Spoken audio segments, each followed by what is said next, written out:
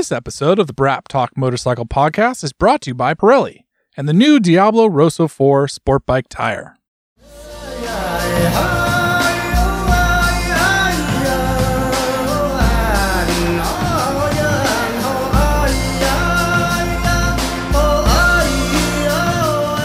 Hello, my fellow Brapentonians, and welcome to Brap Talk. This is a weekly podcast where we discuss the happenings of the motorcycle industry.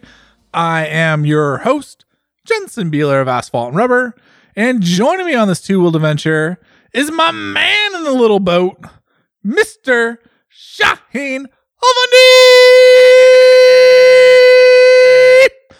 You got a different pitch today. Yeah, that was like back of the throat. That came from down here. Yeah, That's didn't impressive. come from the stomach. You know, it's funny. You talk about boats. It's fucking deluge out there. It's just hauling rain down It is. here in Oregon.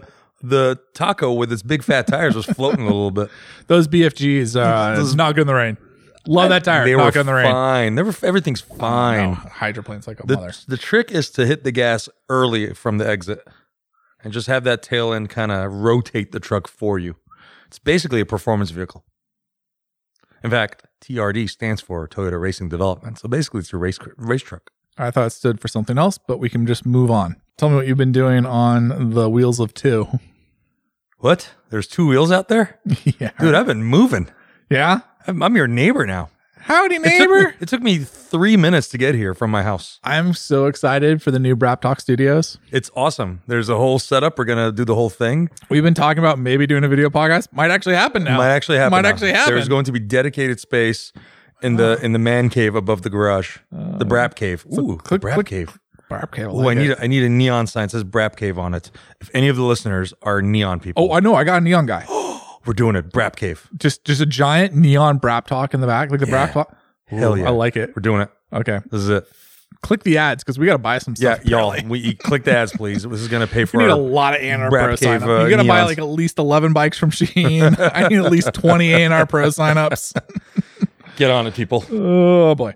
Kumbaya. Good for you, sir. Kumbaya, y'all. Kumbaya. Congratulations. Thank you. I'm excited. I'm excited for our new studio area. We got to get some sound panels up and Yeah. do the thing up. It's going to be fun. Adulting hard. Super adulting.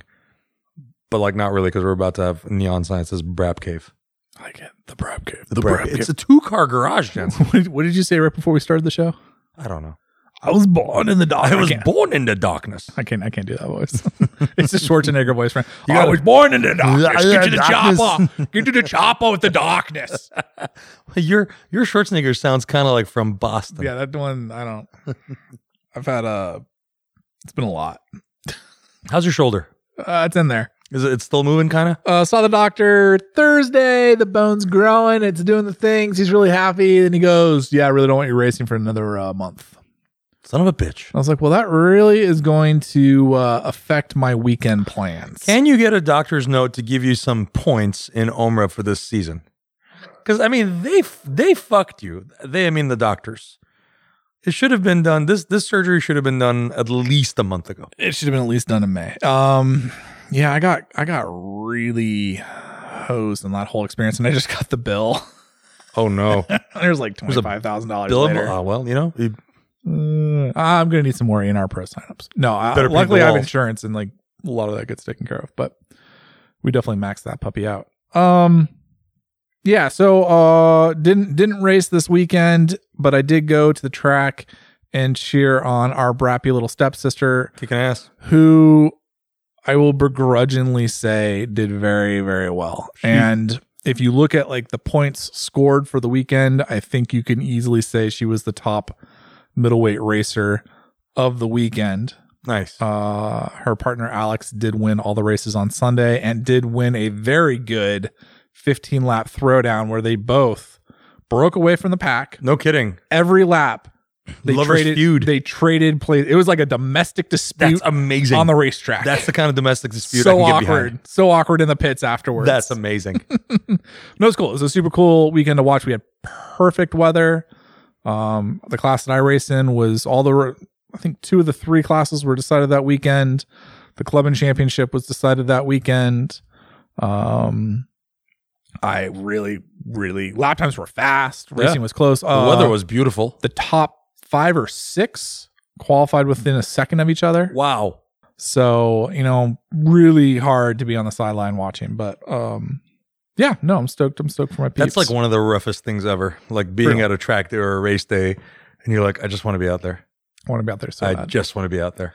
And probably could have. It's one of those like when it was like June, July, and you're like, no, I can't go out there. My friend shoulder's about to fall off. I can barely like put a shirt on. And now it's 7 weeks after the surgery, and you're like, I can pretty much do all the things. I'm super out of shape. I gained like 10 pounds. I literally haven't been able to do more than walking for 7 weeks.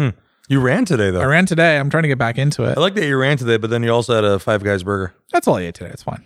It's fine. It's fine. It's okay. The lady in the parking lot was freebasing probably crystal meth or something. She was trying to lose weight quickly.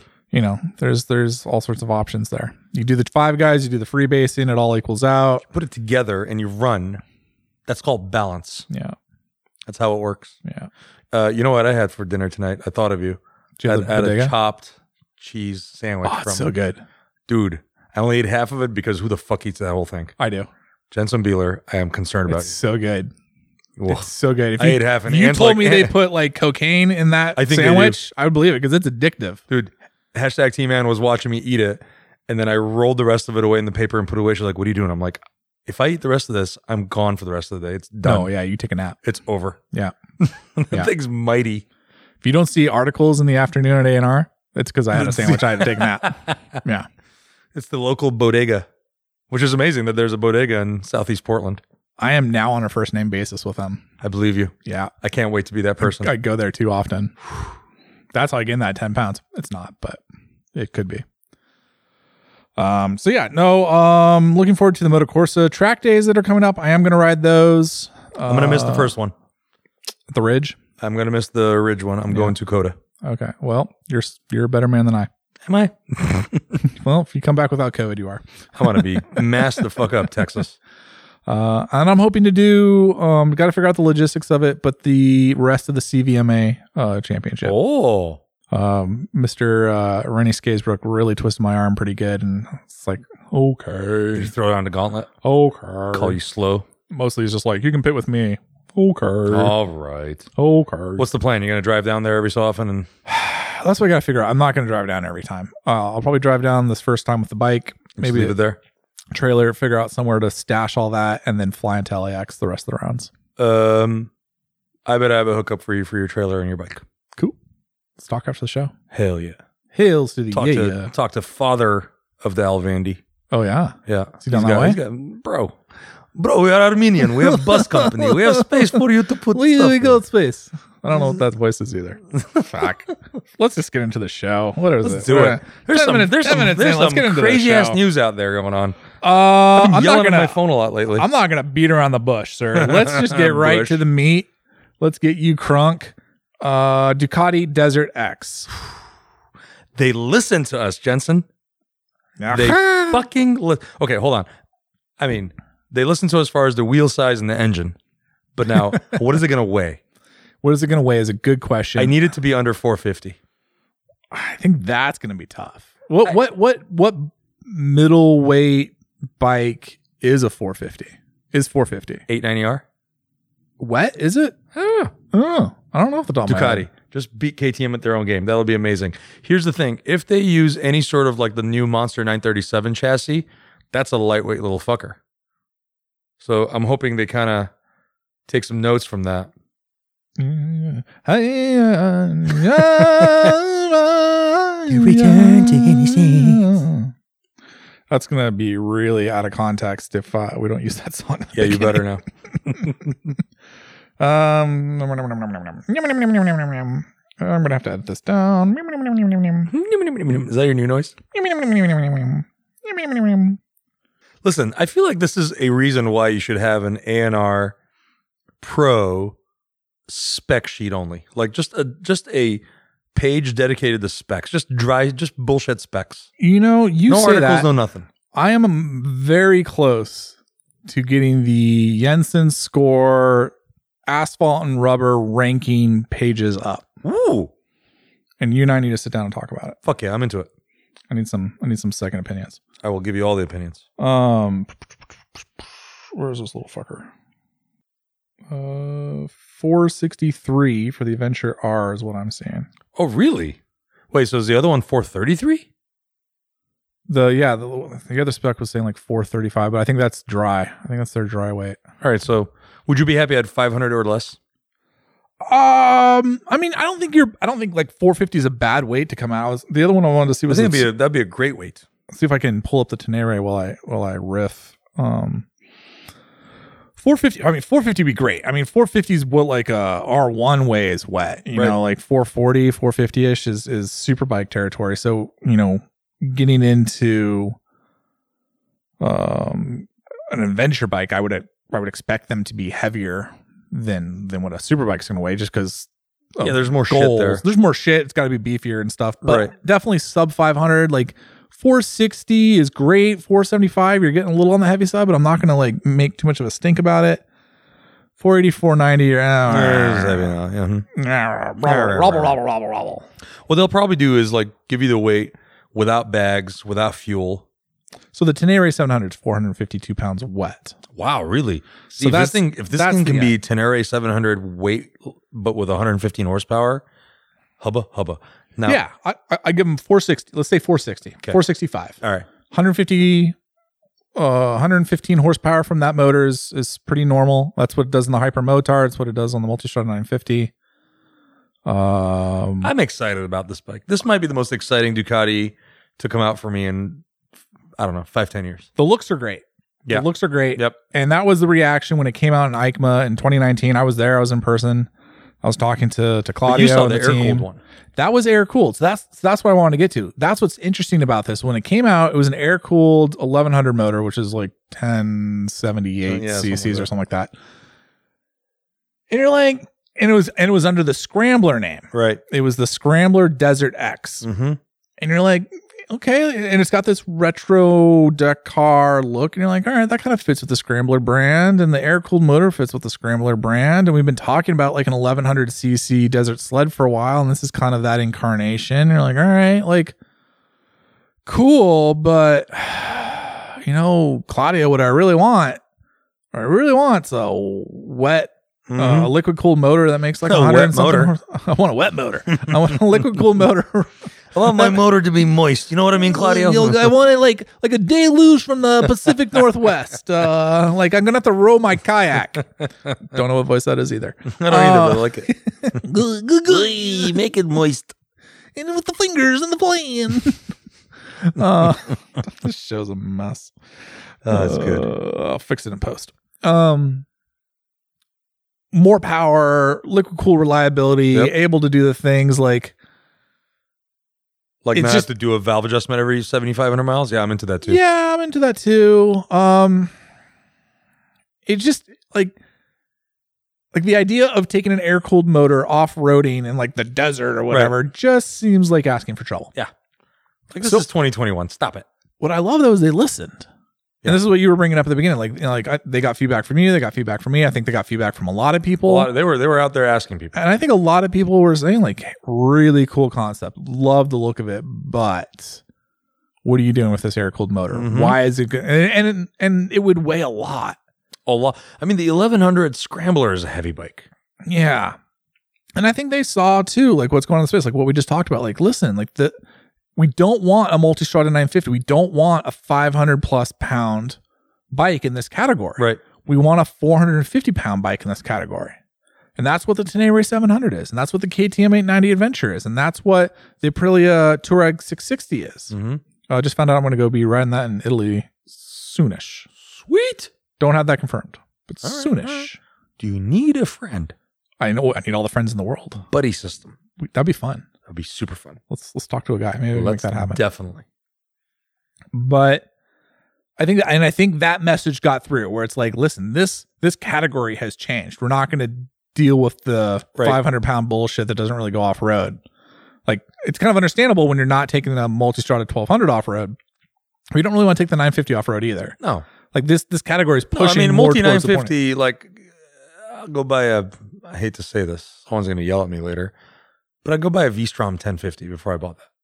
Well, the thing that kills me is like the 950 weighs just as much as the 1260 does. Right. So you're just like, So what's the point? Why wouldn't I? I get that there's a price It's a difference. sweetheart of a bike. I love riding it. It really is a sweetheart of a motorcycle, but it's like, It doesn't why does it have the 19-inch front wheel? It's not capable. like, come back to the thing. There's nothing superlative about that bike. Right. There's nothing that it does on the road that I wouldn't rather do on a Multistrada Right. 1200 or 1260. There's nothing it does off road that I would want to do on pretty much every other bike in the category. Maybe somewhere else. Maybe in Europe that bike makes sense for like insurance reasons and all that shit. I think it's a Ducati thing. I think it's like they're still figuring out the adventure segment. Like the Multistrada came in and it was a really cool bike, but like an off-road adventure bike, it was not. Right. You know, it was very Ducati. It had 17-inch wheels. It was a great on-road bike. It's a great adventure sport. You know, it was part of that adventure sport category that was kind of coming out that BMW helped create as well with the S1000XR. Right.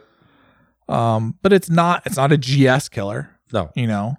And until the Enduro came out, you know. Even the Enduro, yeah. I mean, the Enduro had some. I think the Enduro was more of like, now we're getting into this category. We figured out what we didn't do right. Now we're kind of getting into this category. We're doing some stuff, but it's still really big, really heavy. Right.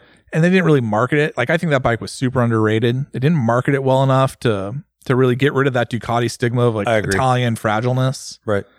And you can see that like with the Multistrada V4, they've made some mechanical changes. They're doing a lot of marketing changes. And now I think Ducati's ready to be like, okay, now we can make an adventure bike that can actually go off-road. Mm-hmm. It may not be like a KTM 690 Enduro where it's like a dirt bike that can go on the highway, but it's getting more close to that Tenere 700, that KTM which is a more 890. important segment right now because that fills in a weird little gap between these big, heavy, fuck-off adventure touring bikes and the super lightweight Enduro that you don't really want to be on the highway with, right? So like now you've got this, you've got the Triumph 900 Tiger, you've got the BMW F850. And so these are bikes that are comfortable on the highway and they'll hum along at 90 miles an hour all day long, but then you can take them off the beaten path and have a 21-inch front wheel that allows you to go over shit without worrying about it. Right. And be able to pick it up when it falls over. And be built in a way that when it does fall over, you're not like sitting there going like, you're not gonna be crap, crying that was too like much about $5,000 in plastic that just broke. Right. It's interesting. I was thinking while you were talking about Ducati's, maybe the failure is too strong of a word, but to me, like the failure in the middleweight Multistrada segment. Ever since the Multistrada came out, they kept trying to make a lighter, more affordable, smaller engine Multistrada, and those never took off. Oh, you mean like the Pierre Blanche did? Yeah. Pure Blanche. Yeah. Pure Blanche. Pierre Blanche. Pierre Terre Blanche. I like it. It's a shortening. Blanche. Pure Blanche. It's like Benefer. Yeah, like they did the 620, and it was like, why? Before its time. Huh? Before its time, though. Way before its time, but like now, like most Terre Blanche things Pierre before Blanche. its time. Pierre Blanche. that's the new name now. We found the episode name. Just like that. It's just magic, y'all. No, like most of Pierre Terre Blanche's work, ahead of its time. Right. The Multistrada in that form was way ahead of its time, and the 620 model and the. I mean, like the 1100, I think is one of the most cool bikes because it's essentially a hyper motard with better wind protection. It just doesn't weigh that much more, but it's fun to ride. If you haven't ridden one in a long time, go throw your leg over one and just go flog on it. It's like, oh wow, this thing weighs nothing. And I know it's just a little 100 horsepower air cooled motor, but it fucking does the job. No, it doesn't suck. It doesn't suck even a little bit. But I think this bike, even though it's not a Multistrada technically, is going to be. I think it's going to be a big hit. I think so too. I'm excited for it. I would legitimately buy one if they get the pricing right and the weight right. Do you want to make a bet here? Sure. What do you think is going to be priced? I've not done well on bets lately, but okay. I know. I like this. I like getting fed. What did I say? You said if it's under like 14 or 15. I don't think so. I agree with you. I want that to be the case, but I don't think so. You think it's going to be more? Yeah. I mean, if they were smart about it, it would be 14 to 16 grand, but it's probably going to be closer to that $16,000 price range. What do you want to do over or under at? 15? 15. I'll take that. I'll take the under on that. Okay. Yeah, absolutely. Because I think this bike at 15, I'm looking at the KTM way too hard. Mm-hmm. And what does the KTM R come at? Because the base model is like 13 something. Yeah, but who buys that? Right. I mean, I'm sure people do, but by the time you put like your cruise control and this, that, and the other on there, it's creeping up there. Adventure R, not the Rally. That bike. So the KTM 890 Adventure R is 14.2. Mm-hmm. So I think, yeah, Ducati, like if you can be 14.9, then I'm not going to look at the KTM too much, but you start getting 15 is probably close. I think it's Ducati. 15.5, I might be like agreeing with you, but 16, way too much. I think 15 to 16 is reality on that being a Ducati because it's going to be a premium brand motorcycle. They're going to slap a little extra money on there and call it that. Now, I would love for it to be 14 to 15. I think that would be a magical spot to be. Well, here's where I came up with that 14 number because I looked at the Ducati Hypermotard 950 base model. Right. And that is a 13 change. Yeah. And like, I mean, the Ducati has already said that this is a bespoke to this model chassis. They're making an all new chassis for it, but we know it's the same motor. We know it's going to be roughly similar suspension, wheels. Well, wheels are going to be obviously spoked in 21. Probably tube, I imagine. I think it'll be tubeless still. Really? That'd be think cool. so. I'd be into that. I think that's what the market wants. I think so too. I'm trying to remember what the concept had, but I couldn't tell. But like if you can make a Hypermotard base model for, what is it?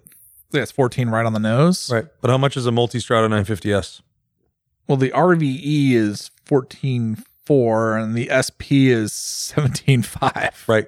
I don't think this is going to be an up-spec model. I don't think you're going to see Öhlins and like the up-spec Brembo Stalmas. And yeah, but I bet it's going to have cruise control. I bet it's going to have, multiple riding modes. And like heated grips and shit. Like, well, maybe not. But those will be optional. Probably. But I'm looking at like the Multi 950S, which is the spoked wheel US spec bike. That's an interesting comparable. It needs to be somewhere between that base hyper and that multi, which is going to be around 15.5 or so. So the Multistrada 950S with the spoked wheels is 17.6. Right. That's way too much. I know. It's way too much. I agree. 100%. I think this bike's going to be like 15,995. Yeah, I'll take you up on that. I would buy it at that price. I here's the problem is I'm betting on what I think Ducati's price needs to be competitive. Right. And you're betting on what you think they're going to do. Right. Which is more in the wheelhouse of how you should be betting. You're right. I mean, again, I'm aspirational, your reality. But I agree with your aspirations because I want that to be the case. But you and I both know probably not. There's a certain element of... I will happily buy you a burger if I lose this bet. I would happily buy you two burgers. Yeah, because you're going to be fucking selling bikes out the door. It's going to happen regardless. That's the thing. This bike, I've already got... When it got... These motherfuckers at Ducati, I love them so much, but I had a conversation with them the day before it got released. Well, I mean, like, leaked, really. Well, I guess it was a release because Ducati talked about it, so it's not a leak. But I was like, hey, is that going to be a thing? We don't know. What motor's going to be in it? No idea. Next day, like not even 12 hours later. I was like, you? All right. You guys know I'm your seller, right? Plausible deniability. Mm-hmm. It's because you're friends with me. That's why. Probably. I'm just thinking of like how many bets I've lost this year. I had to buy you burgers. Yeah. I have to dress up in an inflatable T-Rex outfit and spend a day at your... It's empty. Don't panic. I literally saw your life flash before my eyes. My life is fine. This is the second show in a row you've almost spilled a drink. But the thing is, I make it empty. Oh my gosh. What was I saying? I have to dress up in an inflatable T-Rex costume and spend a day at your work. Where was I for this? I have to vinyl wrap my bike, my Kramer, purple for next season. Ooh. Okay, I'm way into both those other ones. I'm 100%. Yeah, not racing this year really screwed me on some preseason bets. Yeah. Quit breaking shit, Jensen. So we'll see with this. At least maybe I can get a Mountain Dew out of it. I'm excited for this bike. The pricing's gonna be huge. Features are gonna be huge. Wet weight, specs, all the things, because we're kind of inferring some stuff there. Because they just said 937 V twin engine. That doesn't mean that they don't move that horsepower curve like we were talking about with the what bike were we talking about? Monster? We were talking about the V4 or something. Oh, this was last show. I don't remember now. I don't know. But like they might move that. Oh, the Street Fighter versus the Street Fighter V2. That's Panjiggly. Yeah. They might move that curve to make it a little bit better for off road, but Right. I think you can at least say it's going to be 100 plus horsepower, which is fine, Easily. totally fine. Yeah, that motor in every iteration that is in is over 100 horsepower. Yeah. Because now that motor's in the Monster, the Super Sport, Multi 950, and the Hyper. Yeah. And then now this upcoming Desert X. Oh yeah, it's 111 horsepower in the Monster. So yeah, it'll be at least 110. Hopefully. Yeah, it'll be good. It'll be good. I think like the Monster is probably going to be more about the mid range. When you go off roading, you don't need top end.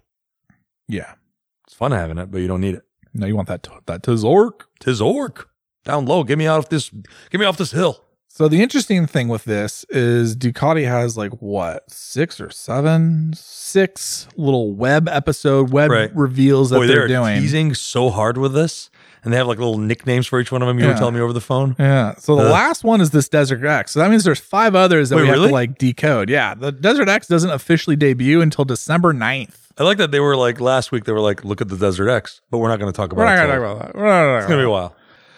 But yeah, we gotta wait. We gotta wait a ton of time. I spent a lot of time for our A&R Pro readers to try and figure out what bikes to expect from Ducati. Do you think they're going to do that like that Cagiva Elephant 900 paint scheme, the white with the gold and black and red, kind of like my old Enduro bike? No, because they don't own Cagiva. I know, but like the Desert X concept was that color, Yeah. and plus Cagiva doesn't own that color. They don't own that color. But you could, I mean, Someone's listening from Cagiva like, fuck, we should, MV Agusta. We should do the fucking thing. there is someone at Envy. There's Italian law on that's a little different than how we think about it in America. Oh, so really? you can kind of get in trouble for that shit. Interesting. Because that bike in white with those stripes on it in the I would call the marketing exercise of the original Desert X was hot. Yeah. That it has to stay that look. Yeah. That look was hot. Gorgeous. And from the little teaser photo they sent it looks like they stayed pretty true to the concept. I don't know if it's going to have the gas tank in the rear seat and all the cool adventure shit that they did on the concept. Right. But like, I think it'll be pretty close. I'm dying to see more about this bike. I mean, we're probably not going to hear about it till the end of next month, I imagine, as the dealers. It'll be, and then I have to sign an NDA so I can tell you shit. On the upside, that's like only like two episodes away from now. Yeah, right. Weekly podcast, Jen said. Weekly. Brought to you by Pirelli tires. Pirelli tires. Hot as hell. It's round, it's black, it's hot, it sticks. Put it on your bike. Put it on your bike now. That's why we make the little bucks. That's a freebie, Pirelli. Mm-hmm. You're welcome. I'm amazed we didn't get a phone call after the last episodes. I thought it was great. We were, people bought tires. No, someone actually sent an email saying that they did specifically because of that. So, I've been doing these stupid fucking silly Shaheen Rosa videos for Moto Corsa for the last couple of months. Yeah. I started doing them like 6 or 7 years ago, and then I started bringing them back again. People have literally come to the shop like, bro, I bought this bike because of this video. I'm like, are you shitting me? That's amazing. Thank you. It's terrifying. My ego needed that stroke. I appreciate that. What do you think about the Monster 1200? Is that a bike that's getting an overhaul for next year? Well, there is no Monster 1200 currently. Technically, it's on the website. I mean, yeah, but technically, like you don't have them in your shop. No, we sold out of what we had, and it was fine. Okay. The only way, so my magic 8-ball, my crystal ball, whatever you want to call it, my crystal ball, it's a giant ball, bad radio. This is why we got to do video. We are just making gesticular, I'm gesticulating here, motions in the air at each other. So my giant crystal ball, the only way I can look into the future is by my quarterly, purchase program, like my dealership showroom bikes. Yeah. Right. If I don't see a certain bike on that lineup, then I go, I don't think it's going to be a thing. Yeah. So, I don't think Monster 1200 is going to be a thing. But I think, and we've talked about this before, I think that there's going to be a filler between the Monster 937 and the Street Fighter V4. They're kind of... We've talked about the V2. Right. And that's a bike we're kind of expecting to come out. Although, because there's one debut, I forget what the name of it was. Well, that's the thing. It was the name of the debut. When you said that, I'm like, oh, I think I'm right. Yeah, because it's a new fighter, capital F, in town. Right. Which makes me think Panic V2 Could also be Panigale V4 SP, although it could be both. Ooh. Oh, we did see a tease about that as well, like a V4 SP Street Fighter. Yeah. But that's not really technically a new fighter. Yeah. That's I'm pretty confident on the Street Fighter V2. I am too. And I would hedge bets saying both. Again, that's mostly me saying I want to see that happen. But think about it. That's going to fill in a gap between a 111 horsepower naked and a 200 horsepower naked. Yeah, I agree. There's something about not like, can you imagine? I just had like a whole emotion. I saw it. It was amazing. Can you imagine a world where there isn't a Monster 1200 though? No. It seems weird. I know. I don't know how that works. Like, I don't know how you have the base model Monster with a 937, and then you have like they're calling the new Monster the Monster. Right. Well, they're calling it that today. See, here's my grand theory. Right. The Monster, as you just did it, will change names again, and Probably. it'll be the Monster Pastaria. I don't know. Spaghetti. Monster Linguine. Antipasti. I took French. Don't expect good Italian words from me. And then there'll be like the Monster Rigatoni, and that'll be, I think, the evolution that makes sense in my mind is the Monster Cacio e Pepe. It's a Monster 1260 with the DVT Testastrada motor. That'll be so big and heavy. Who cares? It's already big and heavy. That's called the Diavol. No, because they're a little different. Yeah, but the Diavol, I feel like the Diavol at some point has to go away. And then it's just X Diavol. I don't know. I see them taking that DVT motor and saying, like, this is our street naked roadster monster thing. And then saying, here's your Panigale with the 959 Super Quadro. Right. Rip your eyeballs off motor. And if you really want to get your shit crazy, there's a V4 model for you as well. And so maybe there's some overlap between the Street Fighter V2 and the Monster 1260, but because their intents and purposes will be so different, you'll help stratify the buyers. See, that's my theory. I like your theory, but again, you are betting on what you want to see happen. I feel like, I could just as easily see them not having it, and it's like base model Monster for entry level, getting people into the brand. You want something more, you're gonna have to step up to a Panigale V2. I just don't know if a Monster buyer is a Street Fighter buyer.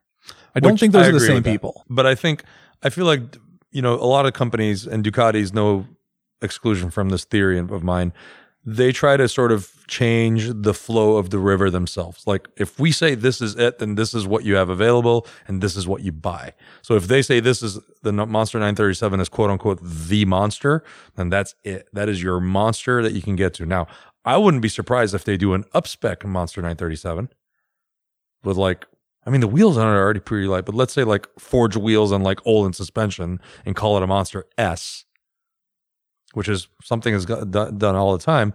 And it's interesting because you're saying that like you want to see that 1260 engine.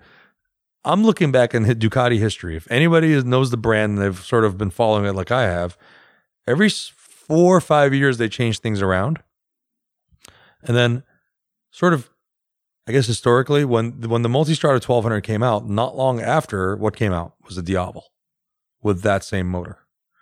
And then 2013-14, the Multistrada went to a dual spark 1200 motor. And in 2015, a year later, the Diavol dual spark motor came out. And then the Multistrada DVT motor 2015 came out. And then like 2017 or 18, I can't remember, the Diavol with the DVT, but with a 1260 motor came out. So I'm wondering, based on this, like this exchange between Multistrada Diavol, is there going to be a V4 Diavol? Because we're now in Multistrada V4 territory. And in my mind, that one makes sense more. I don't see them doing a 1200 Monster, but I do see them doing a V4 Diavol. Simply, again, if the Diavol keeps existing. Because historically, they keep doing that. It's like Multistrada, and then later on a Diavol of the same motor. Back and forth, back and forth. I'll disagree with you on that one. I thought about this for a while, because you and I had this conversation a day or two ago. Right. I don't think the V4 motor makes sense in the Diavol. I really don't think it makes sense in the Diavol, and I struggle making it make sense in the X Diavol.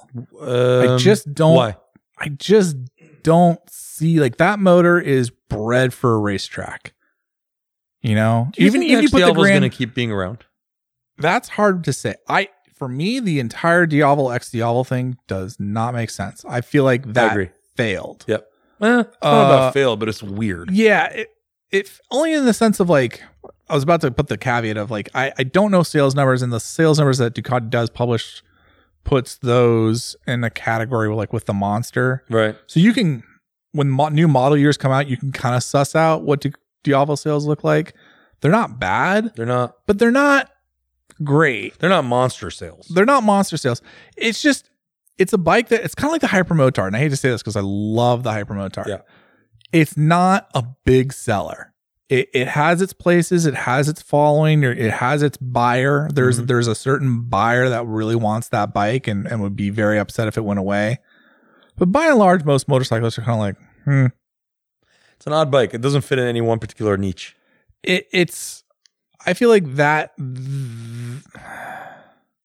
it's funny because Ducati tried to make the Diavel and the X, especially the X Diavel, its own like sub brand, kind of like how they were doing with the Scrambler. Scrambler. But they went even more like half measured with it than they did with Scrambler. And it just never really took off. And I feel like they never really got a foothold in that market because the power cruiser market's just like super small. It is super tiny, and it's interesting because they use those bikes as, dare I call it, a conquest bike, right? The idea is to bring in atypical Ducati buyers. But here's the thing. I feel like the buyer that's looking for that, and this is going to be an interesting debate. The buyer that's looking for that is a V-twin buyer. They're kind of like, they're not quite Harley Davidson route, but they may have been interested in a V-Rod. Maybe they're into what's the Yamaha that I'm forgetting about?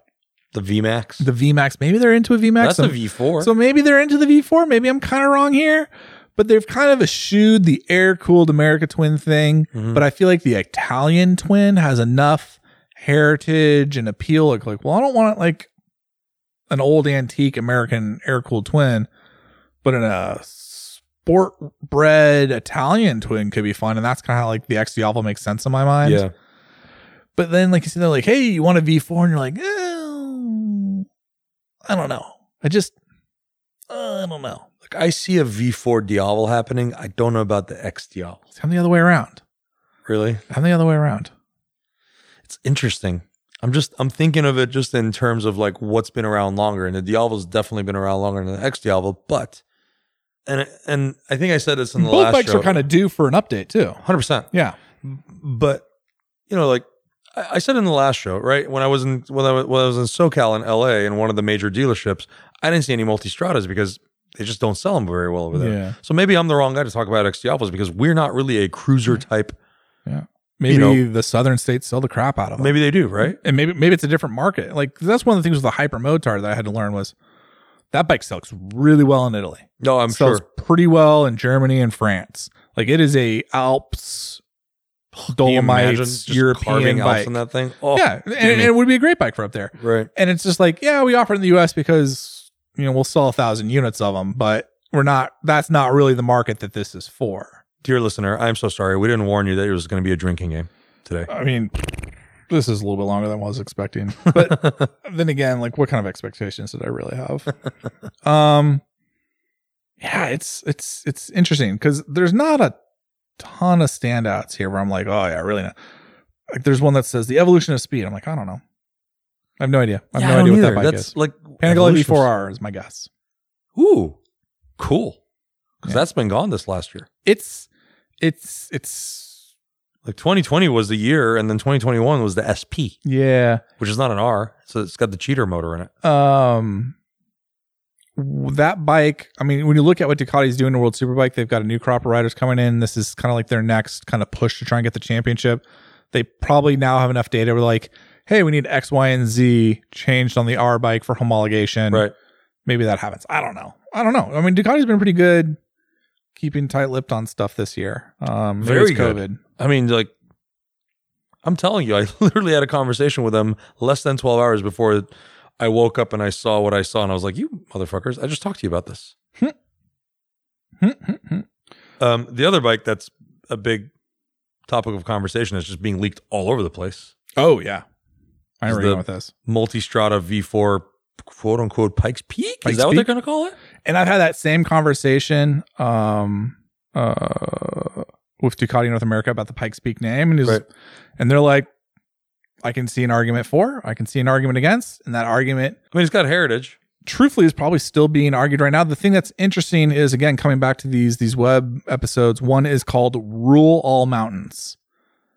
And I would say Which is Pikes Peak. either you're coming out with another mountain bike, which nobody cares about. Sorry. I mean, I think the mountain bikes are cool, but it's just not Eh. on brand. This is not what you were about. Or it's a great nod to Pikes Peak. Right. Um, Which, according to the photos that I've seen, the sort of spy photos, it looks like it's got Öhlins like semi-active suspension. Öhlins semi-active suspension is a rumor. Single-sided swing arm, 17-inch wheels, maybe slightly different riding position.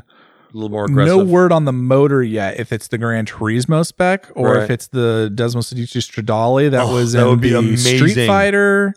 If things got really crazy, maybe it's the 1000cc version that's in the Panigale V4R, Well, which that's definitely probably not going not. to be it. But if they did the Street Fighter motor in that thing, I would have to get rid of my teal bike. my complaint, or my, what's a better word than complaint? I didn't complain about it. My spirited suggestion was always that the Pikes Peak model just wasn't special enough compared to the other ones. It's like, okay, you're going to get like a carbon fiber Right. mini screen. You're going to get some wheels and some paint. Like, you're mostly like buying it for the paint and the exhaust. Yeah.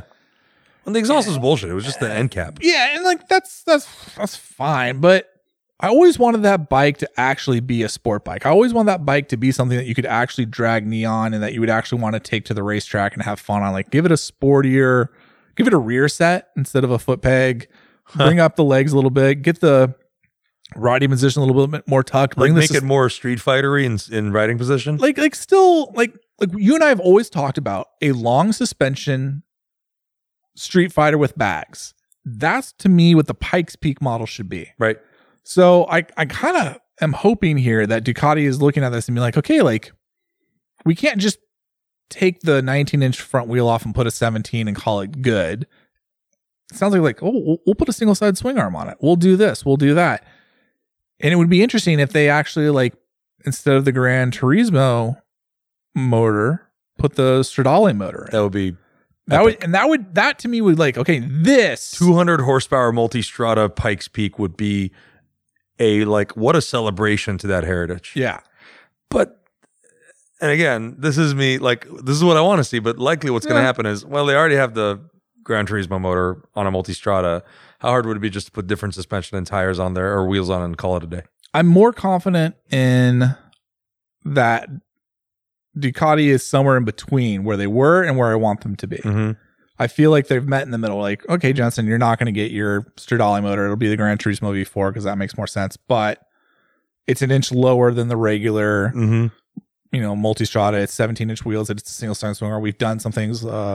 Adam Childs was just on Bike Social. He got to test it. It has a race mode. It has other things. Like there is. It sounds like Call it mountain motors. Yeah, well, they're saying like they didn't give him any inclination what the specs are, at least not on the record. Huh. So he's doing like basically a blind review, and he's talking about like all the different things, and like I get the impression like I think there are material changes. Is it rear sets instead of foot pegs? No, but could they have been brought up like half an inch? Could they move the bar a little bit? Could be a different bar. Right. Could the things have been changed a little bit to give it more of the just like this isn't just paint and exhaust and some wheels. It makes me hopeful because that for me is always where I wanted the Pikes Peak model to be, is like more sporty than just superficial aftermarket parts. I agree with you. And I mean, you and I have always agreed that bike's, I've always had a soft spot for a Pikes Peak. I think it's one of the most like underrated cool bikes to ride. It's been so much fun to own one and just have fun with it in the past. And, if they do come out with it, I will probably be one of the people who will consider getting one. And it's funny, I say consider only because I think the current V4 Multistrada, the way I have it, is pretty perfect. I like that bike a lot. It's a phenomenal bike a bike. lot. It's going to be interesting to see what the real difference is going to be. Is it going to be worth me trading in for this thing? Mm-hmm. It better have, like you said, some real substantial changes to it for me to say, yeah, I'm going to trade in and get one of these things. And you and I already know there's going to be probably a $4,000 or $5,000 delta. If this bike ends up being a $28,000 or $29,000 bike, I would not be surprised. The previous Pikes Peak were always around $4,000 more than the Multistrada 1260 or 1200 ST models. And that's what killed me. And this is why I think I hate that you're right, because I think you are. But that's what killed me about the old Pikes Peak, because it was a considerable amount more. For less. And you're like, wait, why do I have mechanical suspension? Hey, you didn't have, well, and that's the thing, like you didn't have the comforts either. You didn't have heated grips. You didn't have the center stand, which I get as like a race bike, you don't want it, but some people do. You didn't have any bags. You have to pay extra for all these things. Yeah. Whereas the Multistrada 1260 ST had all that for $4,000 less. Yeah. I used to tell people, like, listen, I get it. I'm a Pikes Peak guy. I would buy it as well, but smart money is buy the ST and get some lighter weight wheels for it and have a nice day. And then paint it or wrap it or whatever. It'd be cheaper. So I like that idea. Like if it continues that $4,000 or $5,000 upsell, but you're actually getting some material different. Like, hey, we've changed the subframe. We did this. We did that. It's a single-sided swing arm. It's 17-inch wheels. You're actually getting something for the money you're actually paying. Whereas before you just kind of felt like, I feel like I'm just getting kind of bent over for the bike that I really want. Yeah. Like there's no real reason from a Ducati perspective. It costs them the same amount to make. And it's still sold. I mean, I could never keep one in the showroom for that long. I mean, they're beautiful bikes. They're beautiful bikes. I'm excited to see it. It's funny for me to think that I'm more excited about this Desert X bike, but the Pikes Peak, if it comes out the way you and I wish it would come out, it really would be that filler between a Multistrada and a Street Fighter. And that's that perfect sort of sporty touring bike. I've been struggling with the Ducati lineup lately because there isn't that many bikes in there where I'm like, this is the bike that I would buy. Really like a Panigale V4. I think if money's no object, I'm getting a Panigale V4S over an RS V4. Yeah. But Penny Pincher Jensen, who's tight with the money but easy with 11, he's getting an RS V4. He's getting an RS V4 base model because it's like fucking probably half the price by the time I'm out the door.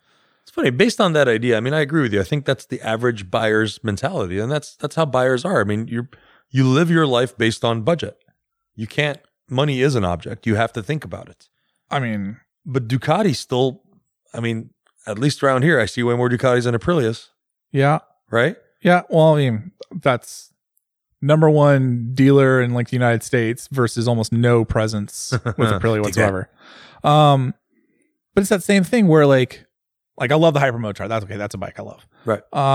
Street Fighter V4. Really like it. Great bike. So expensive. Mm-hmm. And I want to talk to you about this. And this wasn't even in my notes. Ooh. You let me ride a 2022 Triumph Speed Triple. About that. I need to come by the shop actually. And do some photos and weigh it.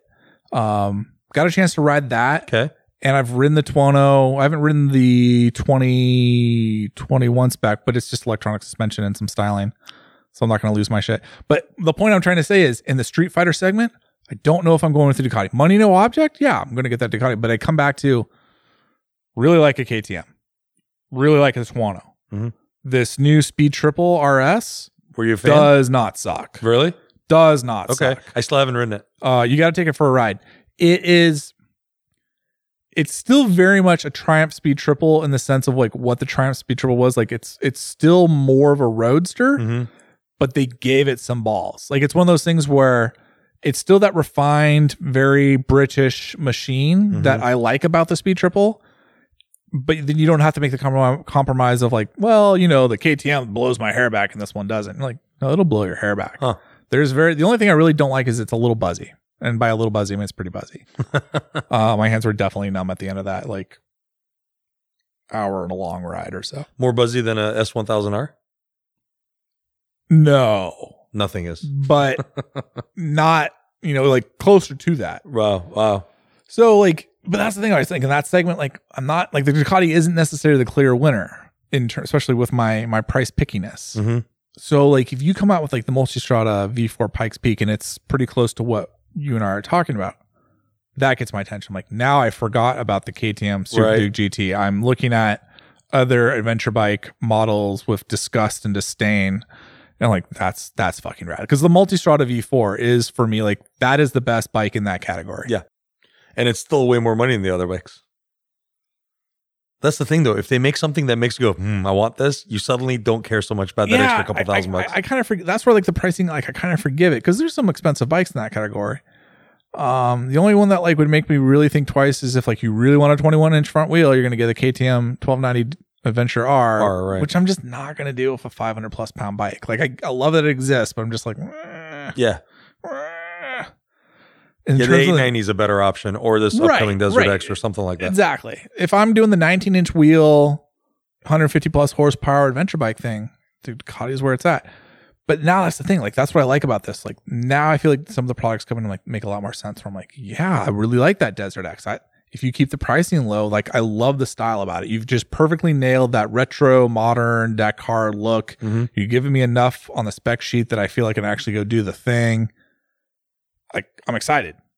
Same thing with the Spike Peak. I'm excited. Like, you could get some Jensen blogging dollars out of me on these. I mean, I want a discount. Like, Come talk to your help boy. a buddy out. Come talk to your boy. What kind of financing options do we have? I have a 400 credit. What can you get me on that? 450. You be all right. Can I put it on a credit card? You Can I gotta get buy a some Harley, airline points? according to our last podcast. Harley. Yeah, Harley. I gotta buy Harley. So it's interesting. Like, I like where the brand is kind of heading. I think like there's some good fresh blood coming in. And they're kind of figuring some stuff out. Hey Shaheen, before we get to this next topic, you know what we got to do? We got to have an ad break. We got to take an ad break. Let's do an ad break. Let's hear from the fine folks. Let's listen from the fine. It's not even the fine folks from Pirelli. I'm doing the ad You're read. doing the thing. Let's listen to you talk about Let's listen to me get paid. Let's listen to Daddy make some money. We'll be back in a bit. I'll be right back. The Pirelli Diablo Rosso 4 is the newest addition to the popular Diablo Rosso family and is specifically designed for sport bike, hypernaked, and crossover motorcycles. Giving riders a superior level of grip, the Pirelli Diablo Rosso 4 gives precise feedback and control in both wet and dry conditions, raising the benchmark for high-performance sport tires on the road. Available in a wide range of sizes, the Pirelli Diablo Rosso 4 is the culmination of nearly 20 years of testing and R&D in the factory, on the roads, and on the track with World Superbike. Visit your local dealer or online retailer and pick up a set today. Oh, yeah, like those dollars rolling in. Okay, ready to go? Hell yeah. Oh, do you want to talk about the Triumph more? Yeah, I'm curious. Like, Okay. tell me your highlights. Was not What'd you love about it? What'd you hate about it? What I think it looks great. It is very handsome. It's very handsome. It's very polished. It's got all the right stuffs on it. The things that really bother me, this is a total Jensen complaint. Okay. The dash interface. Triumph makes I am with you. They make one of the most beautiful dash interfaces. But what the it's not intuitive even a little. It's not intuitive at all. And what it is, and I was thinking about this on the ride, and I figured it out. Triumph is really good at making beautiful dashes. So is BMW. Mm-hmm. The problem with this one, Ducatis are really good too, but they're different. The Triumph one, you can tell it looked great on a computer screen, Mm-hmm. but they never, like, that designer maybe never took it out on the actual bike, because it, like, when I ran that bike out of fuel. I apologize. It's okay. I I'll mean, charge you later. Just drained it. I literally brought it back with no gas. I did not think I was going to make it back to the dealership. You know there are gas stations on the way back, right? There are. So I was coming back, but then the road, They've been doing some weird the tunnel's all closed. So I got, right.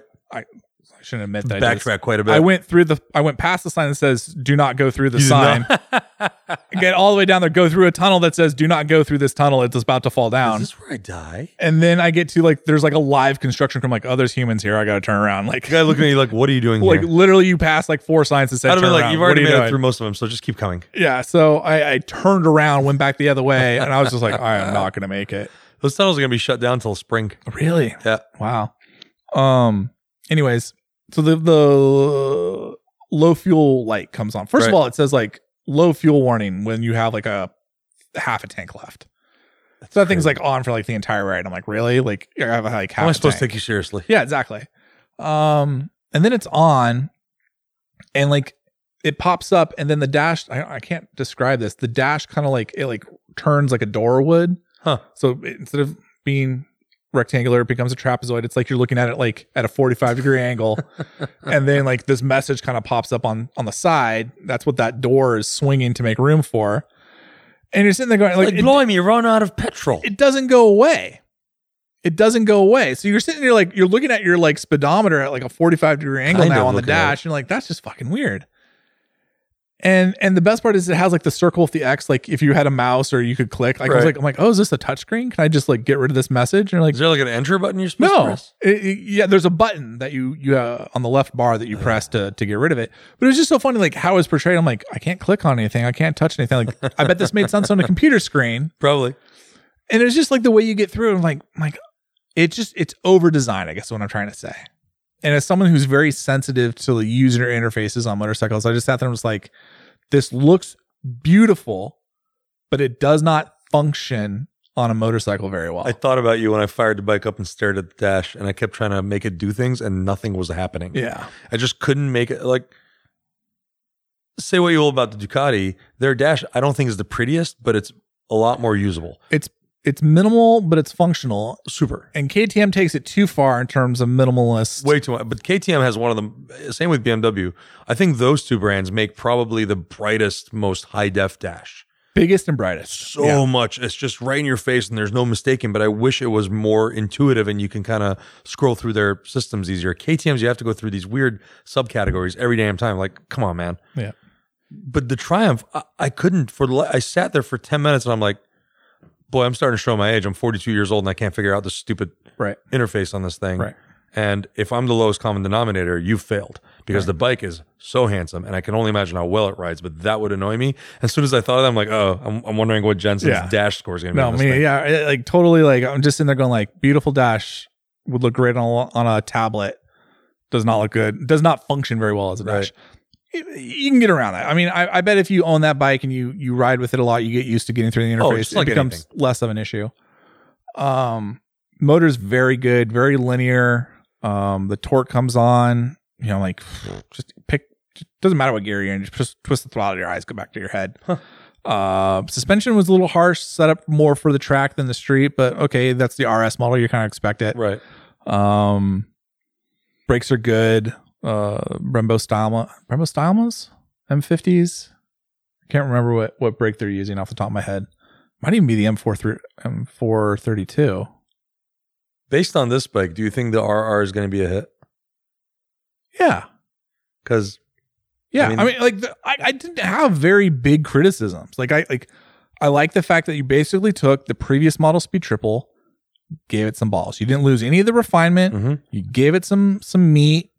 Did it feel lighter to you? Is it lighter? Because when I sat on, because we have a previous generation Speed Triple at the shop too, and I kept going back and forth just in the showroom and looking at the dash and everything. And the newer one, I don't know if it's just an optical thing where the tail and the midsection of the bike looks more compact, svelte and compact. Yeah, it felt lighter to me because of my optical. It handles nice. I don't think it feels tremendously lighter. If you told me there's like 10 pounds less in it, I'd be like, okay. Right. It's not like 30 pounds or something. I'd have to look at the spec sheet and see what it actually is. What's the price on that? It's like 19 something new. Yeah, I think it's like 18 change. That's tough. That's a little tough on the price. It's still pretty good though. It's competitive compared to the Aprilia and the. The problem that I have there is I feel like what is it? 18.5. 18.5 is okay. 18.5 is okay. I can get okay with that. Yeah, it's not bad for a sort of an up spec European brand. Yeah, because it's definitely more refined than the KTM. I still like the KTM's more raw. What's the KTM going for? 18.7.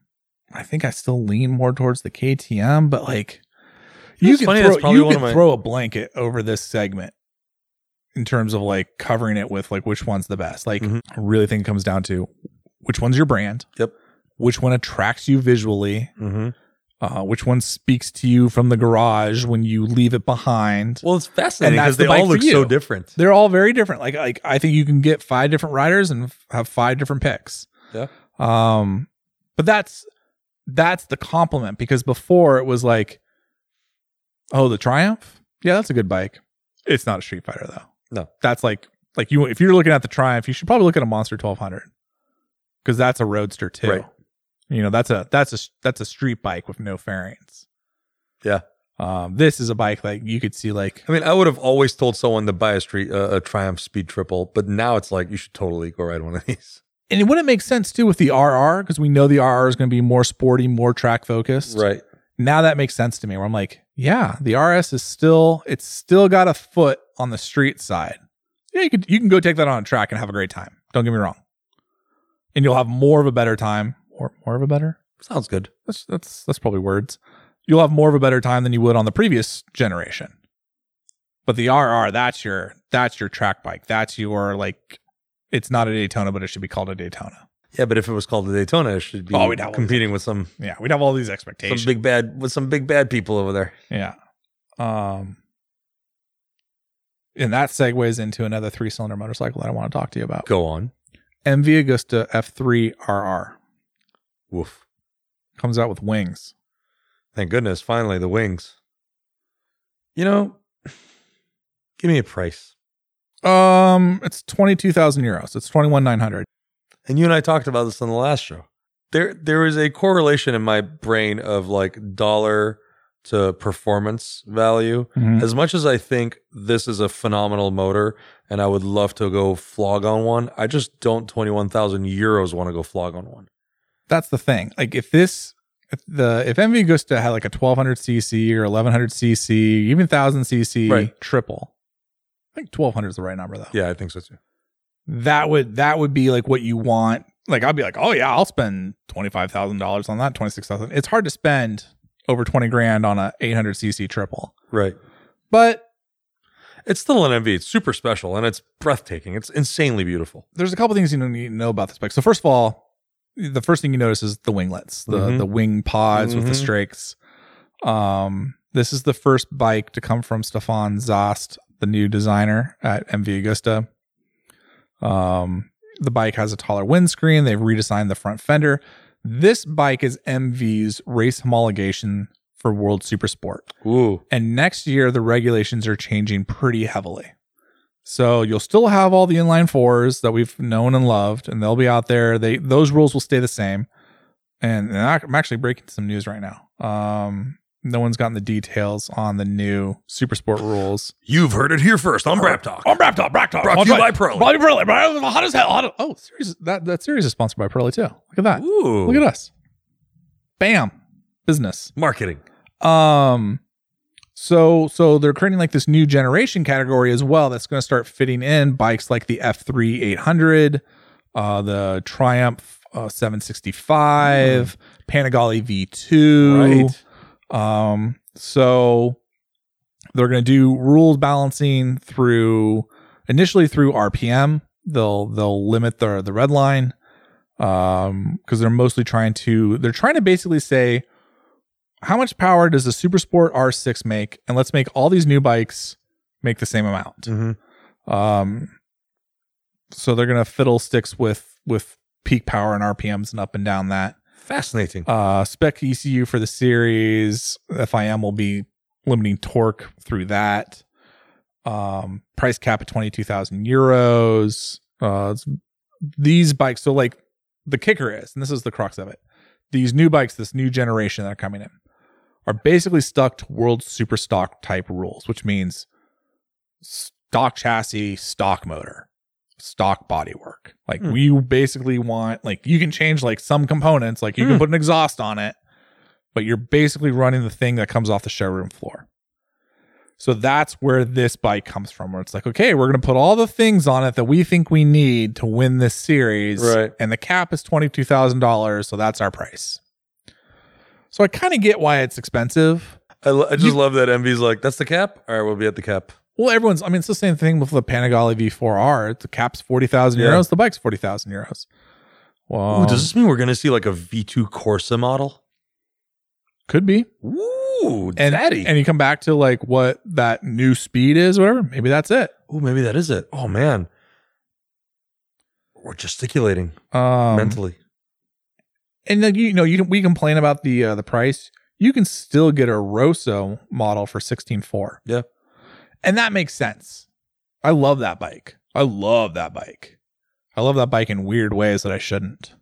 The F3 800 Rosso. I mean, I haven't ridden the Rosso spec. I've ridden the previous base model. Mm-hmm. That 800 triple is awesome. I remember when you had a couple of years back when you had one of their test bikes, You couldn't say enough good things about it. In fact, your only complaint was the dash. The Brutale. Yeah, the dash was a mess. It was just a segmented MV's LCD. dashes for like 3 years running were a mess. And then they changed it. In the middle of the press presentation, the guy stops. Do you like it, Jensen? Did we fix it? Is this to your liking, Sir Jensen? I'm like, yes, Brian, it looks very good. Thank you. Thank you very much. Please, sir, can I have another? Where's the Mountain Dew? Where's the ravioli? Pass the ravioli. God, food's so good. I'm so hungry. But that bike's rad. That bike's super rad. You want to talk about a bike I would totally buy. Just out of sheer stupidity. I'm with you. I'd totally buy one of those. Yep. I was at the racetrack this weekend.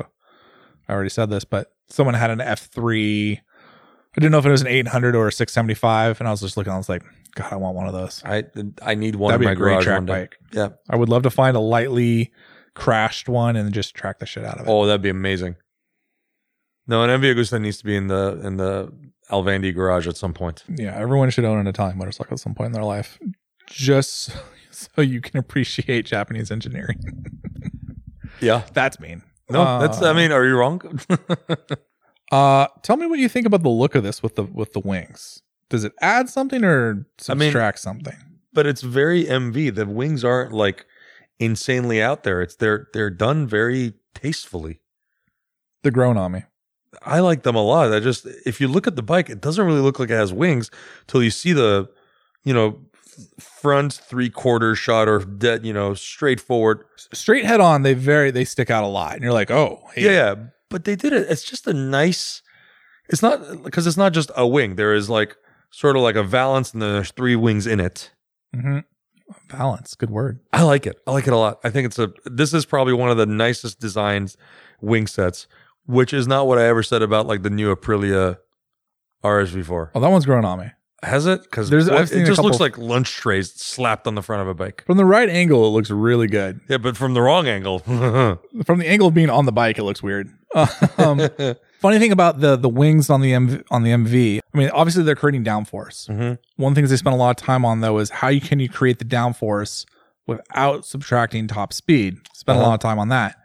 But one of the things these wings do that you don't realize is channel the air out of the radiator. And part of that too is the heat coming off the radiator. When you pull it through the wings like that, it's like a pressure differential because of hot air, cold air.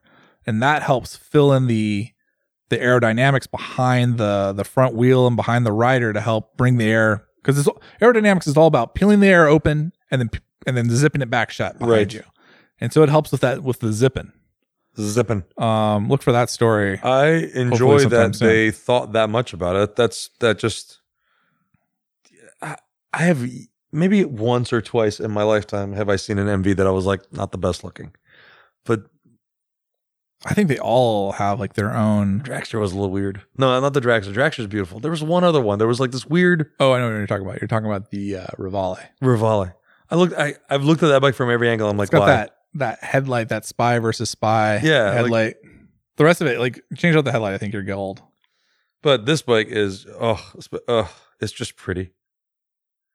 Especially this white, red, and black one in the photos you have up on Asphalt. Oh, yeah. That one looks hot. I like it in white. Beautimous. I like it in white a lot. If that ended up in my garage, I'd be totally fine with it. I would not be upset if you ended up in the garage.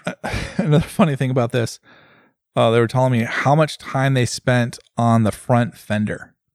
And just dozens and dozens of iterations on the front fender, because apparently the fender makes a ton of difference. On aerodynamics, whereas like the fairing, not as much. And that was a bit. I guess that's the first thing up front that's really cutting through the air. It is, and the tire, and with the spinning and all that, you're creating vortices. It really disrupts a lot of air. So you can tell like they've spent, like, that fender design is definitely. I have fender envy, is what I have. I just like that MV took engineering and made it look sexy. Well, this is interesting because behind the scenes, so Adrian Morton left MV. He was the head of CRC, the Castiglione Research Center. And that's in San Marino. That's actually on the other side of Italy from where MV Agusta is located in Varese. Brian Gillen took over as head of CRC. So you have, instead of the head of design at the head of their research and development, now you have an engineer. And I think you're starting to see that shift of like design versus engineering. That to me is really interesting. I'm into it. I've always loved companies that can put those two together. Yeah. You can, on one hand, you have like the Pontiac Aztek, which was all about engineering and zero design. Is that engineering? Is it though? I don't think it was. I think that was designed by committee. The Aztek always reminded me of that Simpsons episode where like Homer's cousin or long lost brother, half brother, he owns like a car company, and then like he like reconnects with Homer and he's like, Homer, you're like the everyday man. You're the guy we're trying to reach. I want you to build me a car. And he like builds like this crazy double bubble car thing, and they debut it and it's fucking hideous. And then like his like brother's trying to be like, yeah, the new car is going to sell for $100,000. Homer, you bankrupted the company. Like, it's just because like you got too pragmatic. Like you got too everyday. That's the Aztek in my mind. It's just that Simpsons episode. You're not wrong. You're not wrong at all. The more I look at this MV, the more I get feelings. This MV gives me envy. Especially in the white machine. Oh, especially that white. There's a non-zero chance I'll be writing this before the year's over. I would also like a chance to ride this before the year's over. Thank you very much. You want to come to Italy? Okay. Let's do it. Yeah, looks good. Where are we? We got a little time. What else was we going to talk about? We're talking about Superbike. We're talking about Superbike. Let's finish with something weird. Suzuki GSX S. Okay, too weird. 1000 GT. What? Remember how beautiful the MV was? Yeah. Okay, go the other way. I don't hate it. What? I don't hate it. Like there's like a Ooh, I know what this is. Okay. This is like the 2022 iteration of the Aprilia Futura. Yeah. But this is a proper sport tour. This is like the sport touring segment is back. This competes with that Super Duke GT. I think the Pikes Peak that we were talking about, Multistrada, right, kind of gets in this space. Like this is 150 horsepower inline 4, 500-pound sport tour that two people could ride on, but probably just one. And it's got bags. Like, I don't love the way it looks. I don't think it's going to win any awards. There is something about it that's so utilitarian that I'm like, okay, sure. Why? I've always struggled with this platform. I don't think the platform it's just really buzzy. It's really uncomfortable. It's always just felt a little too raw. I mean, this is a 2008 Gixxer with a different cam in it and like a mildly changed frame. And then they built a bunch of stuff on top of it. I think that this segment is a phenomenal segment. I think this is the everyday sporty touring motorcycle. I think, especially in the European market, this is probably a really hot segment because this is your daily rider. This is a phenomenal. Oh yeah. This is a comfortable bike that you can ride fast. You can ride it, just commute with it every day, just as humdrum highway commuting. I get it very much. I've always thought that this segment is the motorcycle that you can put the least amount of effort to do the most amount of things with. I remember back in the day, I think it was Motorcyclist had done this article about, the Futura versus the Mille and then the ST, 2 or 3 versus the 998 or 996. And the idea was that you could ride the Futura or the ST as fast on the street as their superbike, siblings without having to compromise so much discomfort and pain. Right. So I like this segment. I think this segment makes a lot of sense, but does it have to be this fucking ugly? And again, design is very, very, very, very subjective. Yeah. I totally get that, but like, why are these guys? What's with the? I blame Yamaha with this headlight bullshit design. There's an interesting, like someone was like, it's like a Ducati and a Yamaha got together, and I was like, what? And then I looked at it, I'm like, okay, I kind of see what you're saying. Kind of, yeah. Well, it's got the trellis subframe on it. More Yamaha. Way more Yamaha. Here's the thing. Okay, I'm gonna blow your mind. I'm ready. Suzuki has not released the best feature of this bike yet, which is the price. I'm ready for it. The price is TBA, and I have no insight on this whatsoever. But, I shouldn't say that. I don't have no insight. We know what it costs in Europe.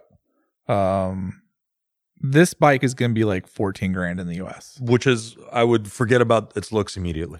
That's the thing. And I feel like this is the new Suzuki business model where it's like, does this bike get my trousers uncomfortable? Does this bike evoke emotion? Like we just spent like a better part of an hour effusing about Italian motorcycles that get us, emotional. Like the F3 for me is an emotional bike. I look at that bike, I get emotional. Right. I feel like the same thing with that Desert X. I feel like I could have that same thing with the Multistrada comes. Like those are bikes I look at and like, oh, that is a drool worthy thing that should be in my garage. Right. This bike does not have that. This is the thinking person's bike. But Suzuki is nailing the whole value for dollar thing. And as a tight ass, I love that. Mm-hmm. Wasn't so much the case with the Hayabusa, but you look at the rest of the GSX S1000 lineup and you look at like some of the other bikes in the market. I think the Katana's overpriced, but you look at a lot of the bikes that they have. The Gixxer 1000. Is it the best super bike on the market? No. You spend $500 on that bike, you chip it, you put an exhaust on it. Great value. That bike is phenomenal. Mm-hmm. You can ride it. I would say most riders will ride it just as fast as any of the other bikes, and you will spend probably $5,000 less. That is the perfect budget bike. It's a great bike. Does it have all the bells and whistles and all the fanciness? No. Is it a great bike? Yes. Mm-hmm. And it is priced perfectly for it. It's the cheapest super bike on the market, and you don't feel like you got like just robbed at the store on features. Like it's got enough meat there for the bones. Like it's the same thing with this. I forget with the traction. It's like 5 levels of traction control. It's like 3 riding modes. It's got cruise control. Yeah. It's got ABS. For 14 it's grand. not coring ABS. Well, it's 14. I'm trying to extrapolate what the European pricing will be like in the US. If this bike comes to the US at like 13,000, which it totally could, you just sit there and you're like, fuck. Yeah, why would you not buy one? But fuck. Why? Yeah, it's that same thing where it's like, you're practically giving me I think it's gonna be an awesome motorcycle. Yeah. And you're practically just giving it looking away. at the picture, this sort of like full on 3/4 shot you put up here. It is never mind the looks, but like that rider triangle looks so fucking comfortable. The bags look super utilitarian. They look like huge. Yeah. They're color matched. It's much like the Moto Guzzi we talked about last show. Mm-hmm. This part of the bike, super handsome. Like the last 3/4 of it. The last 3, it's just that front end that bothers me. But again, I get on board with that. I'm on board with you. It looks like an ant. Have you ever read the Ender's game books? The very first one. It's basically sort of describing this bike's front end with its tentacles and its antennas and whatever. Yeah. But again, if it comes in at around $14,000 or less, you would be dumb not to buy this bike. If you are commuting all the time or doing any kind of medium duty or even maybe heavy duty touring on it, and you want to take it on, I would bet you the better than average rider can take this to a fun, curvy road and giggle the entire time. Yeah. And sort of be like, yeah, and I still have a ton of money left that I can do other things with. So I will still I will not stand corrected on my idea of what this bike should look like, but I think it probably will do a better than great job at what it's supposed to do, which is to be sort of a rational person's do-it-all sporty motorcycle. If you just wanted a bike that, first of all, proven powertrain. This powertrain's been around for it's been around 13 years. You can probably put 80,000 miles on this bike without even like changing the damn oil. Not to mention huge aftermarket parts bin. Like there's a ton of support for this chassis and this platform, I should say, not chassis, this motor. Like it'd be reliable. You do it every day. Dude, it's got a TFT dash. Yeah. I mean, it's not the prettiest. Whatever, but it's TFT not the dash. prettiest, but it gets it done. I want to hate on this bike because you're right. It is so not attractive. But it's attractive enough that I wouldn't feel like I'm riding an Aztec, I'm like I can get over the looks pretty quick because I'd be like, yeah, I got a pretty good bike for not a lot of money. It's pretty reliable. It's pretty fun. Like, what are we complaining about? Nothing. Am I gonna buy one? Probably not. But like, totally get why you would. I bet they sell a bunch of them. I bet they do too. I'm kind of curious to see what this bike does because that'll signal this like return of the sport touring market or not. It's got Brembos on it, bro. Well, it's got the cheap Brembos. Hey, whatever. It's still Brembos. It's probably still got rubber hoses. which Suzuki, we should talk about that. Not at that price. No, they don't have to talk to you about it. Yeah, I kind of wouldn't mind a steel braided brake line. Like that's like the one thing. Like, listen, if I'm paying more than $10,000, I expect steel braided brake lines on a sport bike. But I get it. Like, this bike has been rumored for a little while. It's coming out with a slightly different name. We thought it would be called S1000T. It's the S1000 GT. Okay. The GT Plus comes with the bags. I think this is good. It's very Suzuki. It's very Suzuki thinking. Right. But I think this is one of those times where the Suzuki thinking makes a lot of sense. I think it's going to be great. I mean, just this picture of the riders on there, I don't know what size they are, but that is an upright sitting human being on a sporty bike. My only complaint would be, I hope it's not vibey, because when I got on the GSX S1000F, that was a very uncomfortable, very vibey motorcycle, and that's kind of what this is trying to replace. That's sort of been the thing, though, lately with the inline engine bikes. They're vibey. Yeah. And is that supposed to be an acceptable thing now? Are we supposed to just say, well, that's just a character? Want to talk to those test riders. But this looks like it's got the high clip-on. Like, it could have some meat to those. Right. Like, the weight could help reduce the vibrations. So I'm optimistic. I would love to ride this. I bet you will. I'm super curious because I have a feeling they're going to try to, sort of appeal to a wide range of buyers with this bike. And anyone from the, their 20s to their 50s that wants to have a sporty motorcycle that can be ridden every damn day. I mean, it's on the money. And frankly, from where you sit, you don't have to look at that front end that I don't like very much.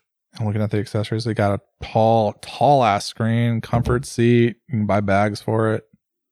Do they just paint their caliper red? There's a red caliper you can buy. Red calipers, they stop quicker. It does actually look kind of good. I can't hate on it too much. Red caliper paint. I am weirdly okay with this motorcycle. And it got a ton of traffic on our site and a ton of comments. So like it's definitely piquing somebody's interest. I mean, there we go. I will keep saying this is going to appeal to a wide range. Yeah. It's interesting. I think it is a very good idea. I think it probably is a very, very good motorcycle. I really do. Despite of what I said about its looks. Yeah. I'll be curious to see what that price tag looks like. I feel like that's almost like the disservice that Suzuki USA did to us. Cause it's like, guys, like if you're selling this for $20,000, I'd be like, get the fuck out of here. Get out of here with that. You selling this for $13,000? Holy shit. $13,995. Let me get excited. So yeah. Shaheen, I was going to wind it down. Okay. But I got one more for you. Ooh. Because we had an A&R Pro sign up from a man named Bryson. And he didn't really want to shout out. All he wanted to know was what bike he should buy for $15,000. He's looking at the Tuono V4, Hyper 950 SP, 1290 Adventure S from KTM, or something else. So you're like, you're all over the place. Like, Bryson. Literally, bro, like what $15,000 bike aren't you thinking about? We named like 4 on the show already. I feel like this Desert X would be one you got to throw in there. But that's like an F3800 Rosso you got to throw in there. Oh, God. This Suzuki you got to throw in there. We're all over the place. Bryson, what kind of bikes do you like? What are you trying to do with your motorcycle? Hey, listen, he paid me $40, so we're going to talk about it. I mean, let's talk about it, but I want to know, like, did he tell us what kind of riding he does? What? Yeah, okay. Okay. So I'm 40. Okay. 6 foot, 210 pounds. I have $15,000 to spend. I know you would normally like to know what kind of riding I do and I'm into and all that sort of thing, but this email's gotten too long, so just take your best shot. Good luck. I guarantee I will not be disappointed by your choice. That's a bold statement. That is a very bold statement, Bryson. Okay, but let's flip this around. Okay. The Shaheen Ferry comes from the sky. Uh-huh. He grants you a $15,000 endowment that you have to spend on a motorcycle. Where do you go? What do you do? What do you get? I should have primed you before the show for this. Here's my problem. We'll do a live. I think because I've been in this industry for so long, when people come to me and they go, "Yo, what bike should I buy?" It's like, I don't even know you. What do you like to eat? No. Fuck it. Fuck Bryson. I already got his money. What bike would you buy? What would Shaheen's $15,000 bike be? $15,000? What would I buy right now? Sorry, Bryson. I didn't mean to actually say fuck you. No, I mean, Bryson, we say that around here with love. By the way, I just found the Iron Sheik's Twitter account. Oh, Jesus. It is probably the funniest. The reason I bring it up is this. Probably every other tweet is like some form of go fuck yourself. Yeah. And at this point, I feel like he's telling it to me, but with a smile on his face. And I'm like, thanks, Sheik. I will go fuck myself. He's not actually Iranian, though, isn't he? He's like Lebanese or something. Probably. I don't know. I have no idea. I feel like it was kind of like a racist thing where like, we'll make the kind of not white guy the Arab. I just, if you guys are listening, I don't even have a Twitter account. Ann does. But if you have a Twitter account, just look for _Iron Sheik. Make sure it's the real one. Yeah, the real. I think that's the one. _Iron Sheik is the real one. Okay. It is. It's all in all caps, and pretty much every other one's like, today's a great day to go fuck yourself. Like just nonstop. It's kind of like a more sophisticated. No one grinds my gears. Yeah. Go fuck yourself. Anyway, so $15,000. What would I buy? To be honest with you, probably like a 2 or 3 year old Multistrada 1260 ST. We talk used, man. There's a lot of good options. That's the thing. I would probably buy, because you're saving like 10 grand on one of those and getting a fuck ton of motorcycle that does a lot.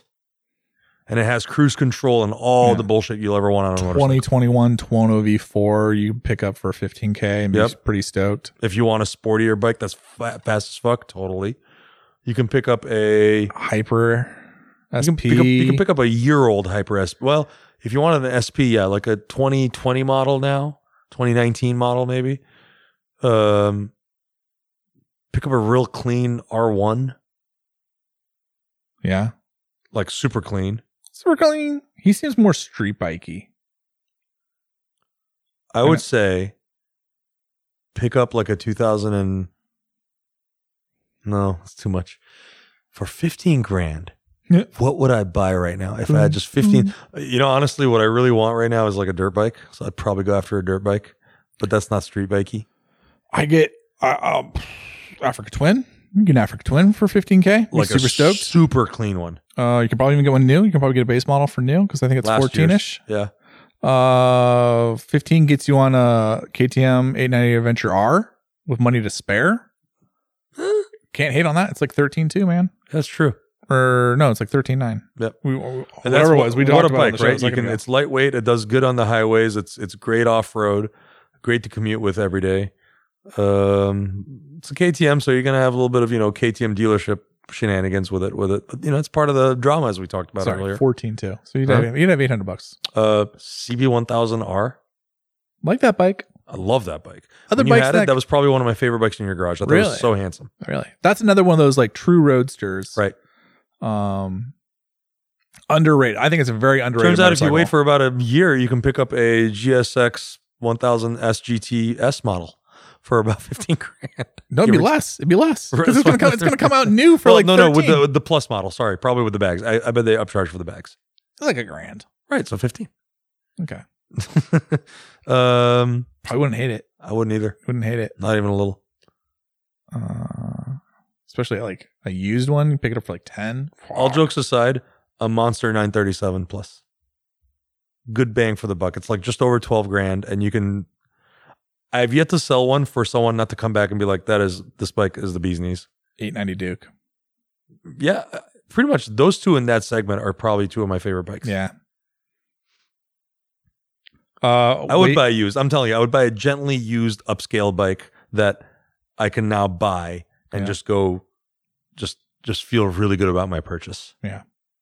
Man, we could just go around for hours on this. 1290S, 1290 Adventure S. Is that what it is? Like a used one? Probably a year. Probably. Yeah. I bet you can find a year leftover one in a dealership right now for about that price. Yeah, you could. What a bike that is. What a bike you could get. That's a good pick. Yeah.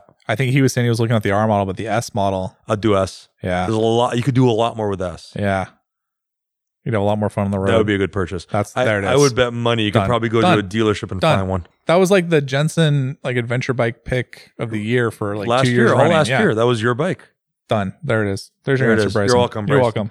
I hope it was worth $40. That was from like an hourly perspective. We came out pretty good on that. We did pretty good. That was like 10 minutes. I'm impressed. Between the two of us, that's like $120 an hour. Did you see that those MFers at Iconic Motorsports had a Confederate Wraith? I lost so- my shit, man. I'm so angry at Abe. No, I'm not. No, but I remember we were at the BMW R18B Transcontinental, all that nonsense launch, and like we're talking in the cafe while we're hanging out the first day, and I'm like, dude, like I started making a list of bikes that I want to like acquire, and he's like, oh, I want to see it. Let me show him. He's like, yeah, we have every one of these, and like the Wraith is on there, and like the Benelli's on there, and the Patronus, the Foggy Patronus is on there. I haven't looked to see what the Wraith, if it's sold or what it's at right now. I feel like you want to. The Wraith is a living room bike. I know. That is a bike that you will go bonkers and blind trying to make into like a daily rider because it'll always have something. It'll always leave you on the side of the road, probably. Always. I feel like that's the once a month riding bike. Like every owner I've ever talked to, every journalist I've ever talked to, like broke down on that bike.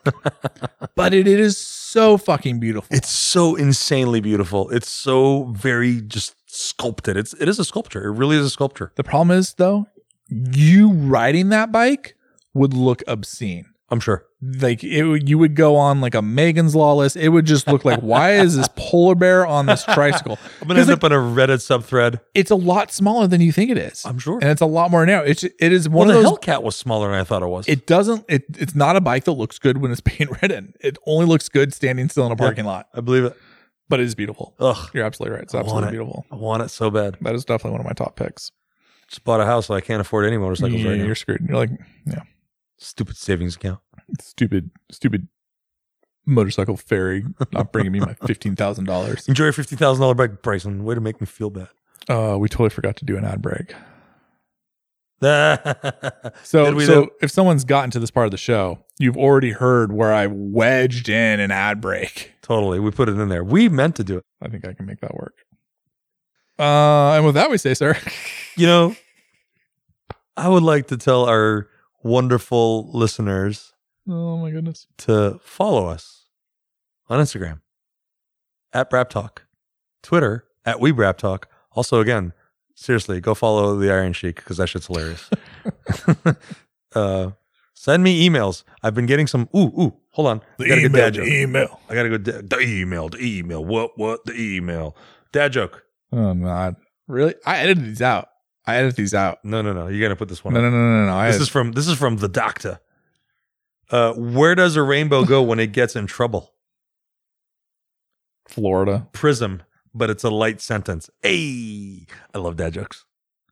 Also, check out this beautiful Speed Triple he rides. It's that cool gold color that I wish they would do more often. Oh, it is. Yeah. Because I like gold. 2013 Speed Triple, gorgeous, He's got the little fly screen on it. Looks beautiful. good. But it does. That is a good looking bike. Can't hate on a speed triple. Anyway, so send me more dad jokes. Nope, don't do that. WeBrapTalk@gmail.com. Send me do it. pictures of your bikes. We've been getting some good ones. I'm going to keep posting them up. I just posted a Super Tenere. Super Tenere. That Look thing was great. sexy. Look good. 40,000 miles on it. Way to go, man. That was impressive. Absolutely. Big fan. That was Eric's bike. That's that shaft drive. That's the old Coming shaft through. drive. All right. He's like, you know how many chains I changed? None, you losers. Enjoy your stupid. Nicely done. Final That drives. is. I've never said these words. That is a handsome ass Super Tenere. I thought the same thing. I was like, man, that is really good looking. That is almost made me forget all the things I don't like about that. One of the bikes that I'm going to post up later on is our listener John, who bought this from Iconic Motorsports. That's a Bimota SB8R, Mm-hmm. which is another motorcycle I would like to own because it's a Suzuki TL motor Right. in the Bimota chassis. It is What like, I love is Bimota kind of alluded to it being a Suzuki because it looks a little TL. that's actually the TL headlight. That's Right. the TLS headlight. That's what I love about it. Yeah. And those gold wheels. Look at that that gorgeous. thing's beautiful. I would love to own one of those because Good that is purchase, John. for me. That is peak Bimota. That was one of the last peak Bimotas where it's like the Japanese had great motors, but not so good chassis. The Right. chassis on that TL was actually pretty good. It was the suspension that was all funky. That 996 motor wasn't as badass. Yeah. And the Bimota took it and was like, let me fix that for you, Suzuki. And then sugar, boom. Yeah. And created that. And it was a blessing to the world. So congratulations on that acquisition. I'm digging it. We got a couple of really cool bikes. One of the other ones that got sent to me or us is a second gen FZ1 with 63,000 miles on it. Proper. Looking looking good, like looking great, and it looks like it's in the Smokies. Maybe I can't quite tell, but Proper. I'm loving Great it. bike. I'm loving it a lot. Don't know why they got rid of it. Keep the photos coming. I got about a half dozen photos here to go through. I'll be putting them up later on. Good job taking nice pictures, folks. Keep it up. Don't forget about the rule of thirds in your photographs. Oh, I totally screwed up Bryson's thing. He actually said 1290 Adventure S, not R. 1290 Adventure S. Get that. Good thinking, Bryson. Get it. Do the thing. Get it. Anyways, You're already there. Get it. Go over to our buddy Paxton at Gray Area KTM and hook you up. good guy, Paxton. Tell him I sent you. Big fan of him. He's okay. Give him a high five from us. I like his dog more. Tell him safety third. Yeah. And on that note, make good choices. Good talk. See you out there. I'm going home.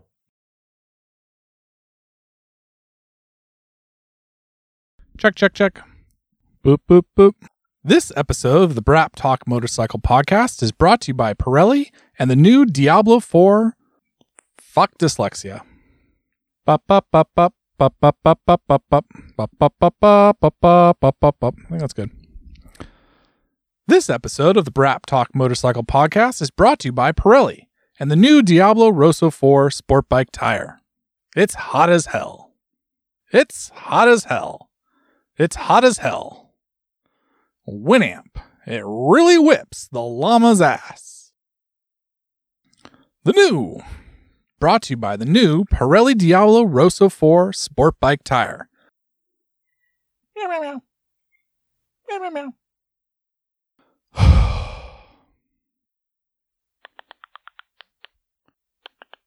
Oh, kind of like the first way. All right, bubbies. Meow, meow, meow. Meow, meow, meow. Meow, meow, meow. Okay, I gotta work. Shh, Coda. Giving riders a superior level of grip. Giving riders a superior level of grip. Available in a wide... Available in a wide range of sizes that pairs perfectly with each rear tire. That front tire. Which pairs perfectly with each rear tire to provide outstanding versatility across a diverse range of conditions. To